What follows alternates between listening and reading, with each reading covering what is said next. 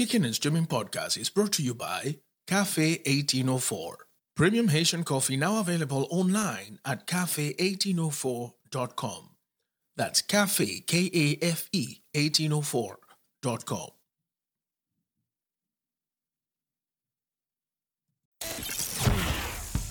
This is Kickin' and Streamin' Podcast, a binge watcher's guide to streaming movies, TV series, and stuff. Here are your hosts, Graham and Jocelyn. Hello, everyone, and welcome to another episode of Kickin' and Streaming, and coming to you live, but obviously under social distancing guideline via Skype. I am on this side. This is Graham, and with me I've got the fantastic Jojo. Howdy do. The great howdy do. Howdy do is like your signature thing. Howdy do. And I have never worn a cowboy hat, so I don't really know why I've liked and embraced the howdy do quite as much as I have, but whatever. Well, what about a boot? Have you ever worn a pair of boots, like cowboy boots? Red ones, by the way. I am ashamed to say that I did own a pair of red Get suede out velvet of here. cowboy boots with fringe and Get. silver studs. Yeah, I did. Not serious. I did. I'd like to see that. I don't think there's any photographic evidence. Oh man, that's wrong then. That's wrong. But I would definitely love to see them. You will never see the light of day if I ever get to a picture of them. But seriously. I got you, man. Yes. All right, and so this week we are talking about a very damn good show. And if you haven't watched this, if you have not watched this series, you should go on and do that right now, because for me, it is one of the best series I've seen this year so far. And we're only in May, so there's, I don't know, there's 7 more months to go, but with the way how Hollywood had to shut down abruptly, I don't know that we're going to have anything of that quality for the remainder of the year. What do you think, Jojo? Yeah, I think we're probably going to see a lot of animation and cartoons and maybe some things that were like on the tops of people's closets. They're up there dusting them off going, we can throw this out. It'll be fine. It'll be fine. Yeah, we didn't think that was going to work, but let's just see what people think about it.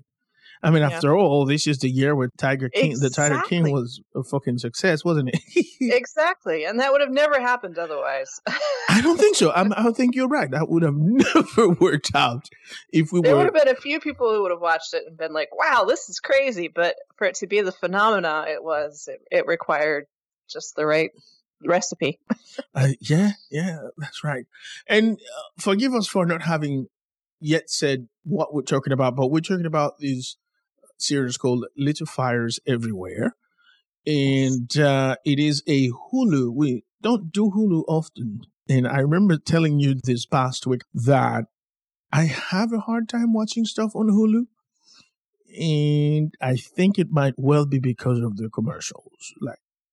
I think that is part of it, because I have the same problem. Because it'll be something I'll be like, oh, that looks great, I want to watch that. And then I kind of don't. Yeah, because you're paying for a subscription service that is not cable, yet you have to be subjected to commercials. And I don't know, it's kind of hard for me. But again, I'm glad that I finally had no choice but to sit down and watch it. And it was an absolutely fantastic watch. So... Yay! I'm glad you liked it. Yeah, let's get into it. So, Little Fires Everywhere is based on a book by Celeste Ng. That book came out in 2017. It was a novel, and there is a bit of, some sort of autobiographical details there, but it's by no means the personal story of Celeste Ng, but rather the telling of what she probably observed and fictionalized from the town that she grew up in. Mm-hmm. And of course, we've talked about this a couple of times in the show, is that Reese Witherspoon has made it her mission in life to, read good books. And if she likes them enough, she finds the right co-producers and producers and actors and actresses that want to be in this project, and they run with it. And so far, I think she should be very proud of herself with all she's done, isn't it? Yeah, she is definitely, I feel, a force to be reckoned with. She's not I don't know, I always think of her as like in Legally Blonde and some of the old like rom-coms and that kind of thing. And, not to be dismissive of that sort of work, but I never really honestly thought of her as being particularly serious, but just sort of a light comedic actress. And years have shown that I'm completely wrong and don't know what I'm talking about. And she's, she definitely has weight and intelligence and a good understanding and of human relations and how to manage these books and get them into something that you can watch and still, not feel alienated from the book. Absolutely. And in this particular project, she found herself the partnership made in heaven with Kerry Washington, who also is a producer, and her counterpart as the two protagonists here. Yes. And it is a match absolutely made in heaven, don't you think? Yes. I the chemistry between these two and the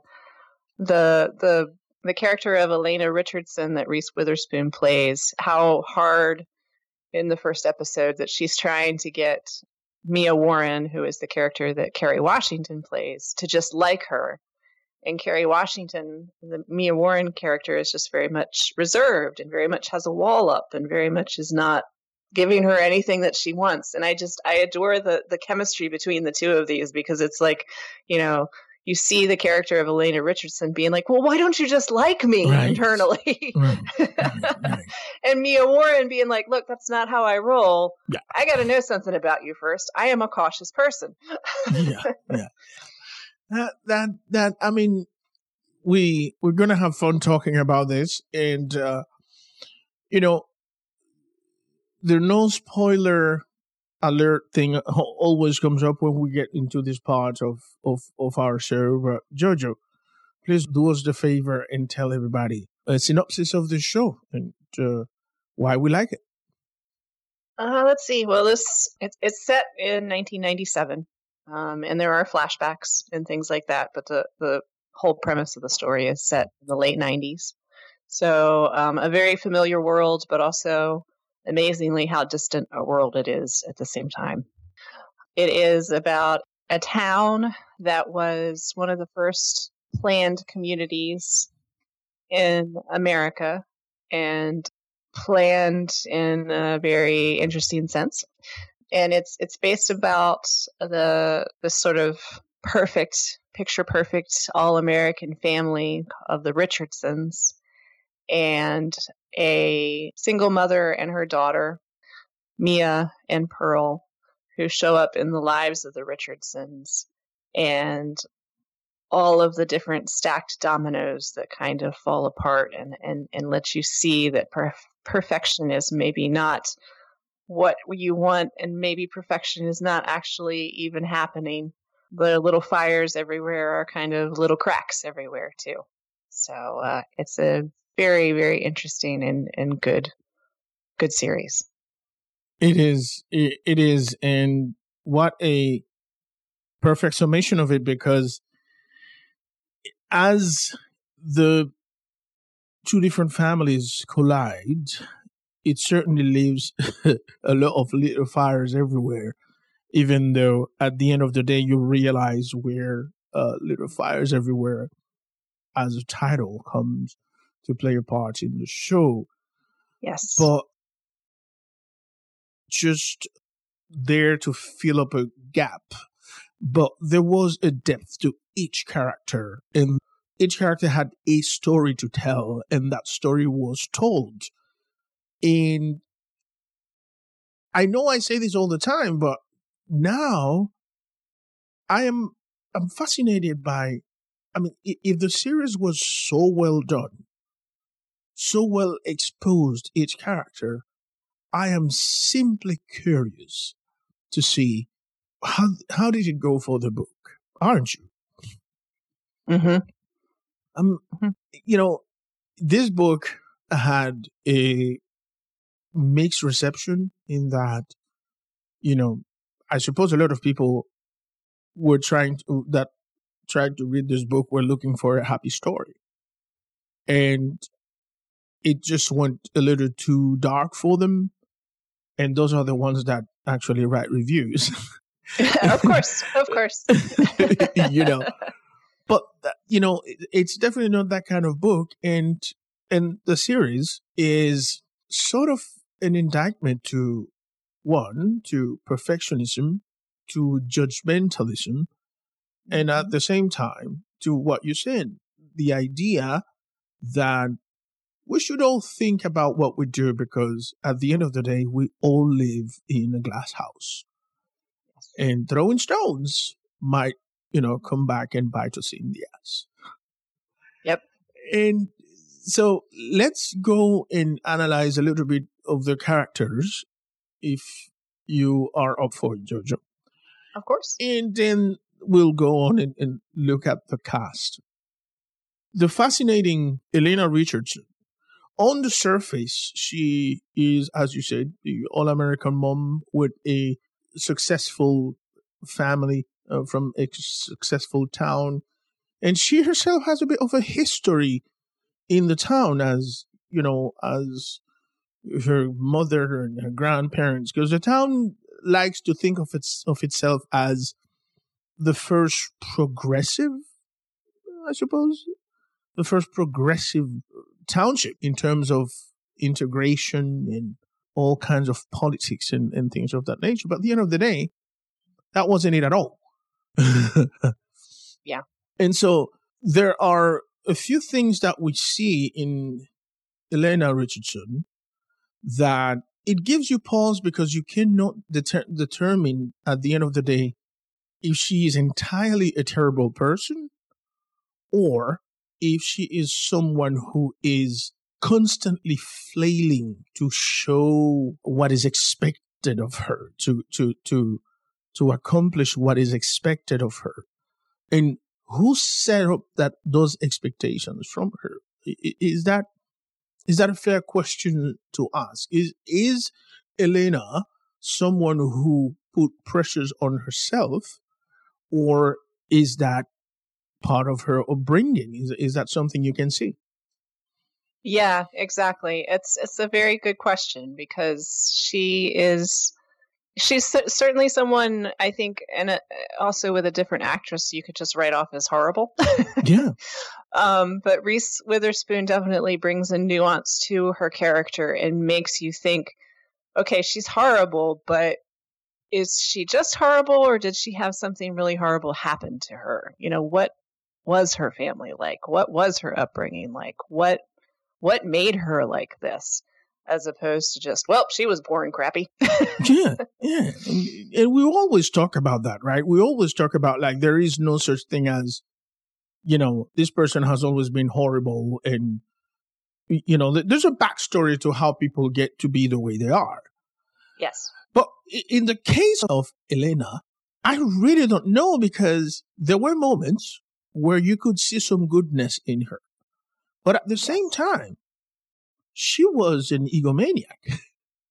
Very much so. And I feel as though a lot of the moments where you could see the goodness also fed into her mania, her self-mania, that she could pat herself on the back and say, I'm good because I did that. Exactly. You know, it wasn't pure altruism in the sense of, I'm just doing this because I'm a good person, or I'm just doing this because there was also, so she could have the kind of self-gratification to say, even if it was just to herself, I'm a good person. I did that. Right. It was to feed her own ego, to as you said, to be able to fall asleep at night thinking that she, has a place in heaven. Yes. But the intention, the good intention of, I'm just going to do this because it is the right thing to do, very seldom was there for her. And so, because the whole story starts with her, for example, making a horrible assumption about Mia coming to town because, African-American lady sleeping in her car, And so, and then afterwards, it sounds like she herself decided, I have to make reparations because I made these assumptions. And now I've shown to myself how horrible of a person I can be. And I have to make amends. And that's where things started to go horribly wrong. Yes. But okay, so there's more we can say about Elena. But when it comes to her counterpart, Mia Warren, played by Kerry Washington, I also see a little bit of the dynamic of Glass House in that Mia Warren, even when she decided to do the right thing, I'm not entirely convinced that she did the right thing for, as you said, altruism, but rather to prove to herself that she wasn't a horrible person for doing what she had done a few years ago. And so even when we are trying to find some virtue in Mia Warren, it's hard to find it. It's hard to understand. I don't know. I felt a lot of sympathy for things that she'd gone through when I realized what her story was about. But I still had a hard time saying, I understand why she did what she did. Do you see what I mean? Yeah, I do. And I agree with you completely. I think that Mia Warren is sort of, could have been Elena Richardson if she'd had the same upbringing. They have the same tendencies towards narcissism, some of the same tendencies towards, perfectionism and that sort of thing. It's just Mia had a different upbringing and is interpreting those in a different manner than Elena. So to a certain extent, it was almost as two people looking at each other in the mirror. Yes. Right? Two sides of the same coin. Yes. And at one point, I realized, okay, so Elena Richardson has to be in control of everything in order for her to appreciate the world she lives in. If she's not in control, if she's not pulling the strings, she goes into complete unraveling, innit? Yes. But then I started seeing those same defects in Mia. And the more I learned about her story, the more I understood, right, but okay, so yeah, she's not entirely different. And it's hard to talk about this without, spoiling it. You know what I mean? But I know. I do hope that our listeners go and watch this show, because even if we had to do a follow-up episode about this series where we could, have a freer conversation about it, because, there's fewer people to spoil it for. But these two characters are some of the most complex personalities I've ever seen.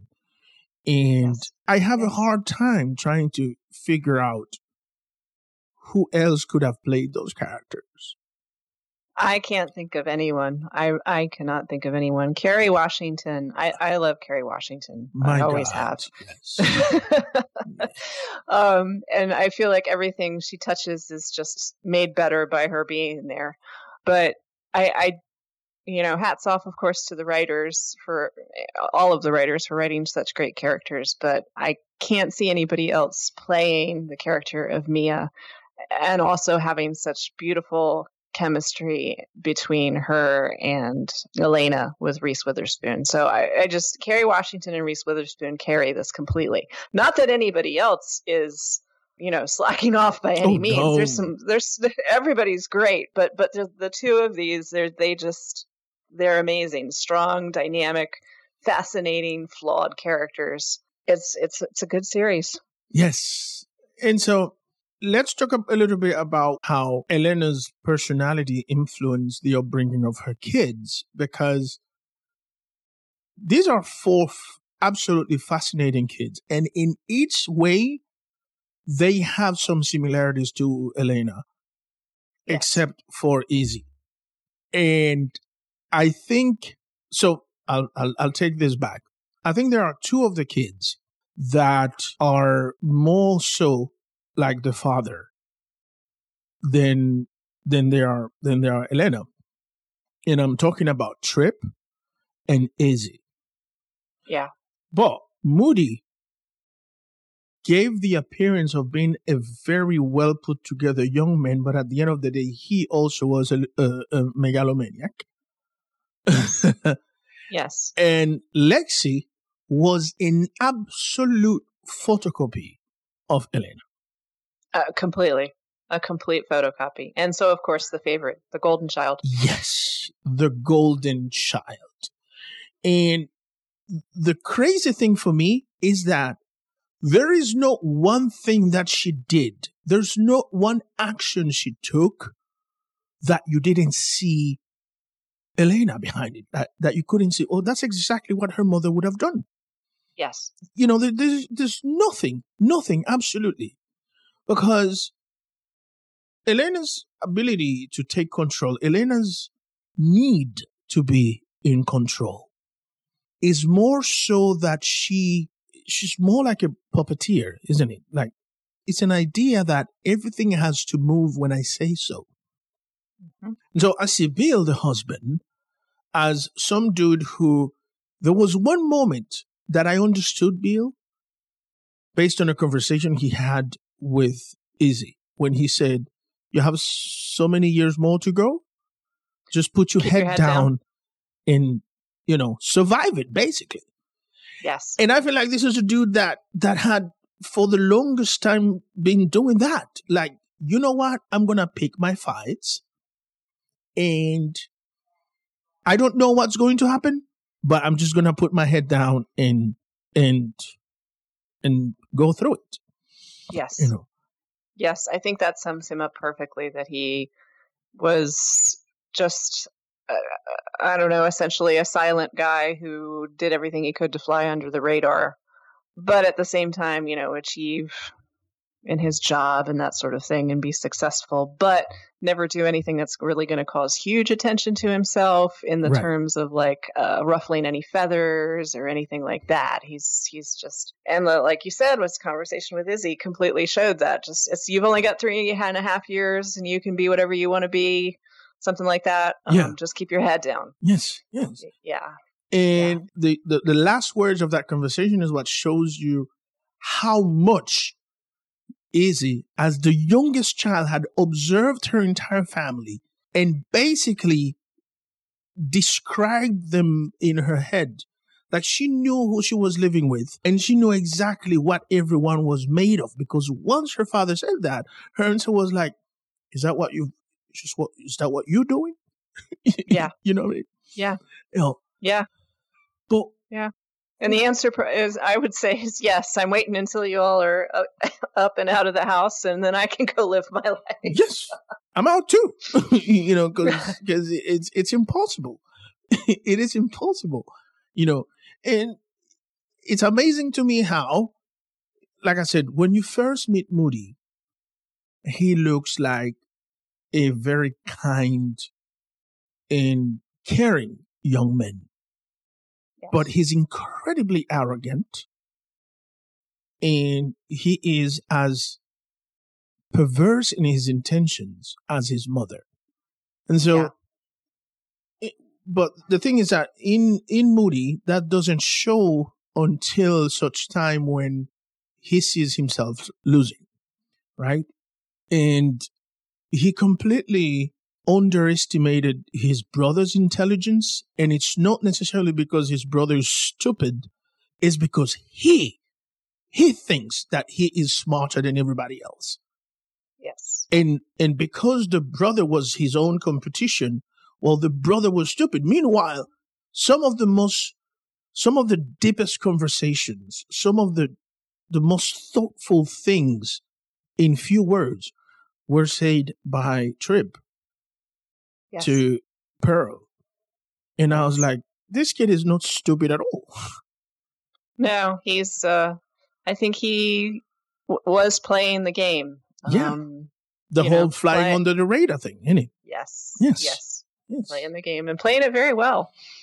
Yes. Yes. And whereas Moody was more like I'm going to show everybody that he was the perfect middle child kid.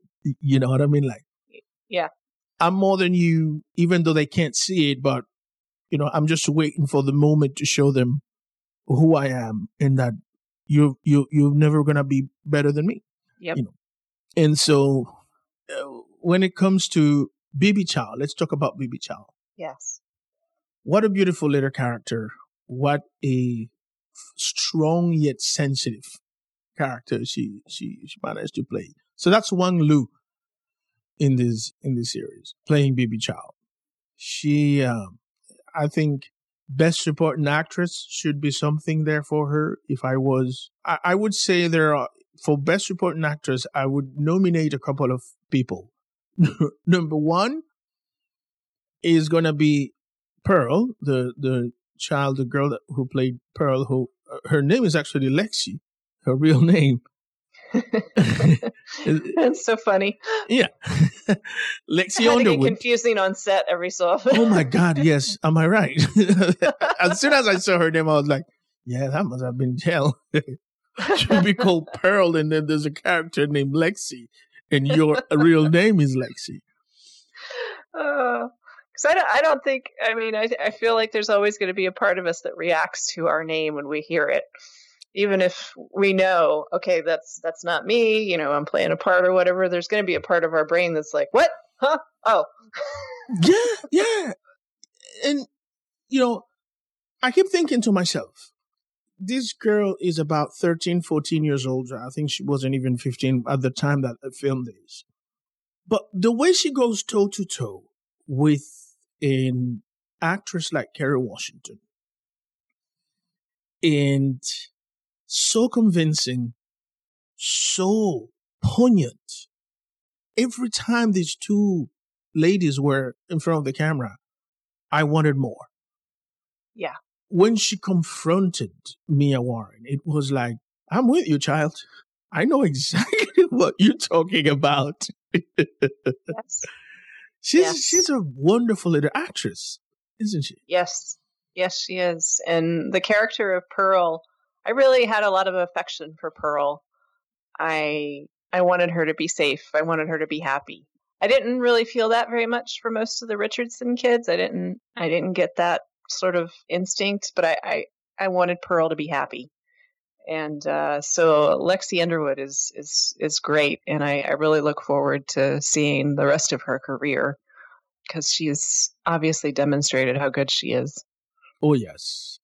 So that's my first, like the first name I would drop in any, Best Supporting Actress contest. And the second one for me would be Wang Lu as Bibi Chow. Yes. She was sort of, vulnerable but insanely badass. Yes. And her last action showed that. Yes. And lastly, Megan Stott as Izzy Richardson, I think also stole a lot of good moments in the show. Yes. She's also a young kid, and I don't know how you can be so good at that age. It's amazing. There's so many good child actors. I feel like they're so much better than they were when I was a kid. I don't know.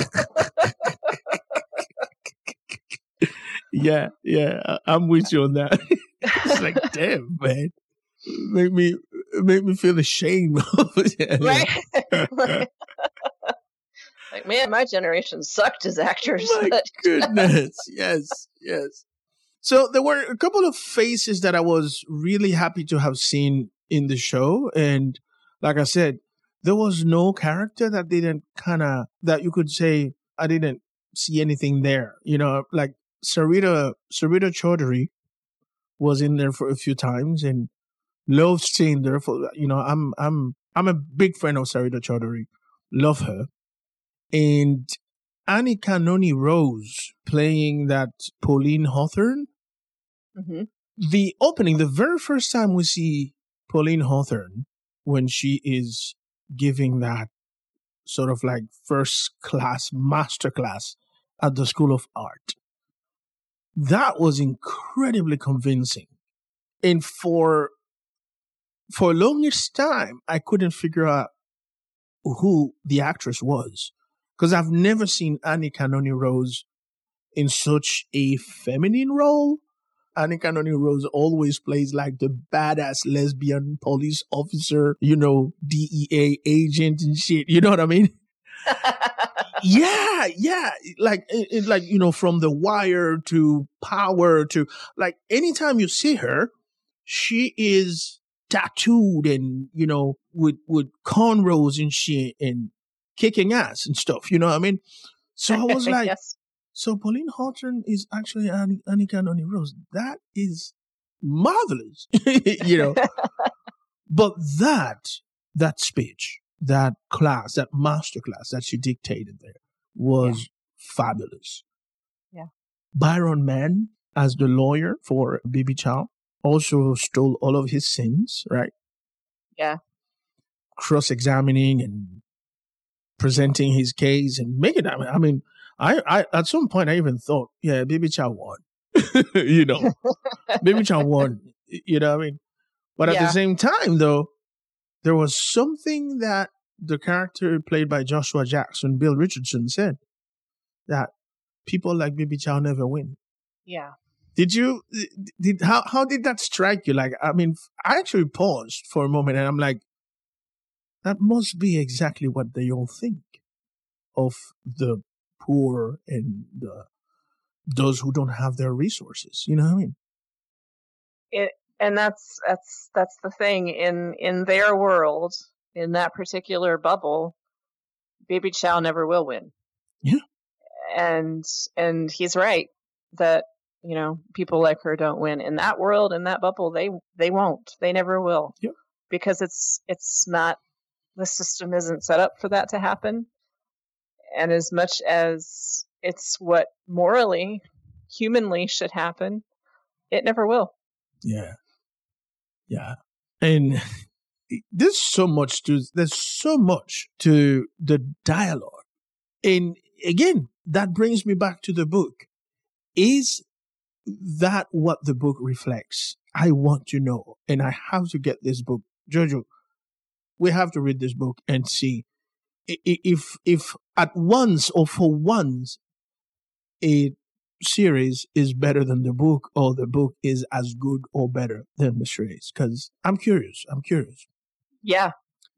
I am curious too. And I have not read this book. So I'm familiar with the author, but I haven't read this particular book. So yeah, I'm very, like you, I would like to read the book. I would,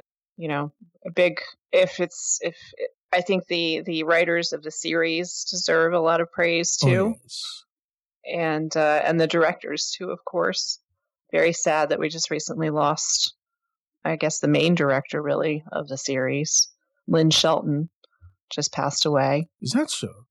Yeah, she did just pass away. So so it's sad that we've lost some talent there, and but she's got a good legacy. She's got a great legacy. So, but yeah, the production values on this, from acting to directing to writing to costume design, it's a great little series. Yes. And finally, even though there are more characters to talk about, but I want to talk a bit about this kid. His name is Stavante Hart. He played Brian, Lexi's boyfriend. Mm-hmm. that conversation in the bedroom, in Lexi's bedroom, was like, I wanted to adopt this kid. Yeah. I'm like, I want this kid to be my son, you know, because he was, I think he was the only one who showed Lexi who she was.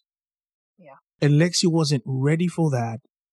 And Lexi wasn't willing to look at herself in the mirror that Brian was showing her. And it falls into the conversation of people who are unable to see color because, you know, I don't see color. I remember when Colbert had the Colbert Report. It was one of his lines was, "I don't see colors. You know, I'm told that I'm white, but I don't know that." And you know, a lot of people think that's a good thing, and it is more common than you expect. The folks who think that not being racist is the ability to not see color, as opposed to, yeah, that's not what it's all about. It is the idea that you can see my color and that doesn't mean anything to you. That doesn't make you see me as less than I am, you know? Right. And when he confronted Lexi and asked her, so, but do you see me as a black man? And her answer was like, why do we have to make this about race? And at some point she said something about like, I'm not a horrible person. And this is why race discussion has always been a difficult issue for people, is because people tend to relate racism with being a horrible person. But that's not necessarily the case. No, it's That's true. not necessarily the case. It's racism to most people is wrapped in such oblivion that it is almost impossible for them to realize when they're being racist. I mean, you can see that with Elena Richardson, that she would argue with you from here to Kingdom Come that she wasn't a racist person. And for all intents and purposes, she probably wasn't.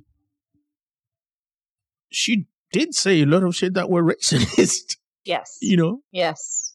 Yes. I think that for some people, they have in their head that if, and this is just my interpretation, but they have in their head that if they aren't wearing a hood and burning a flag and saying the N-word, then they aren't racist. And that's not true.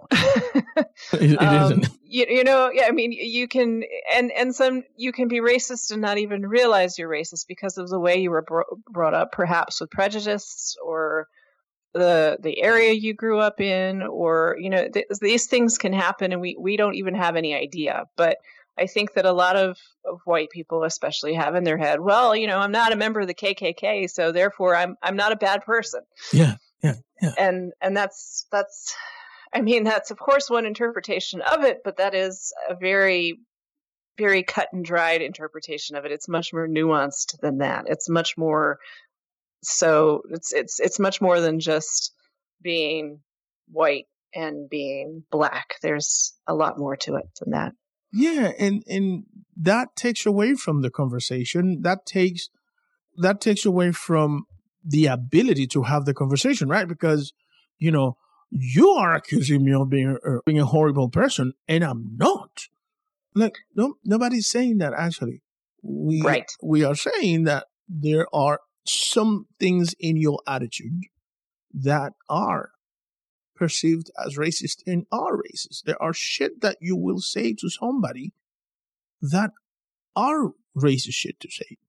Yes. You know, and I'm glad that the novel written by an Asian American and the series of an entirely diverse cast was able to tackle this conversation in a way that I hope when people watch it, they understand what has been said all along, is that don't get defensive when this conversation comes up. And the things that you are told. Do you remember?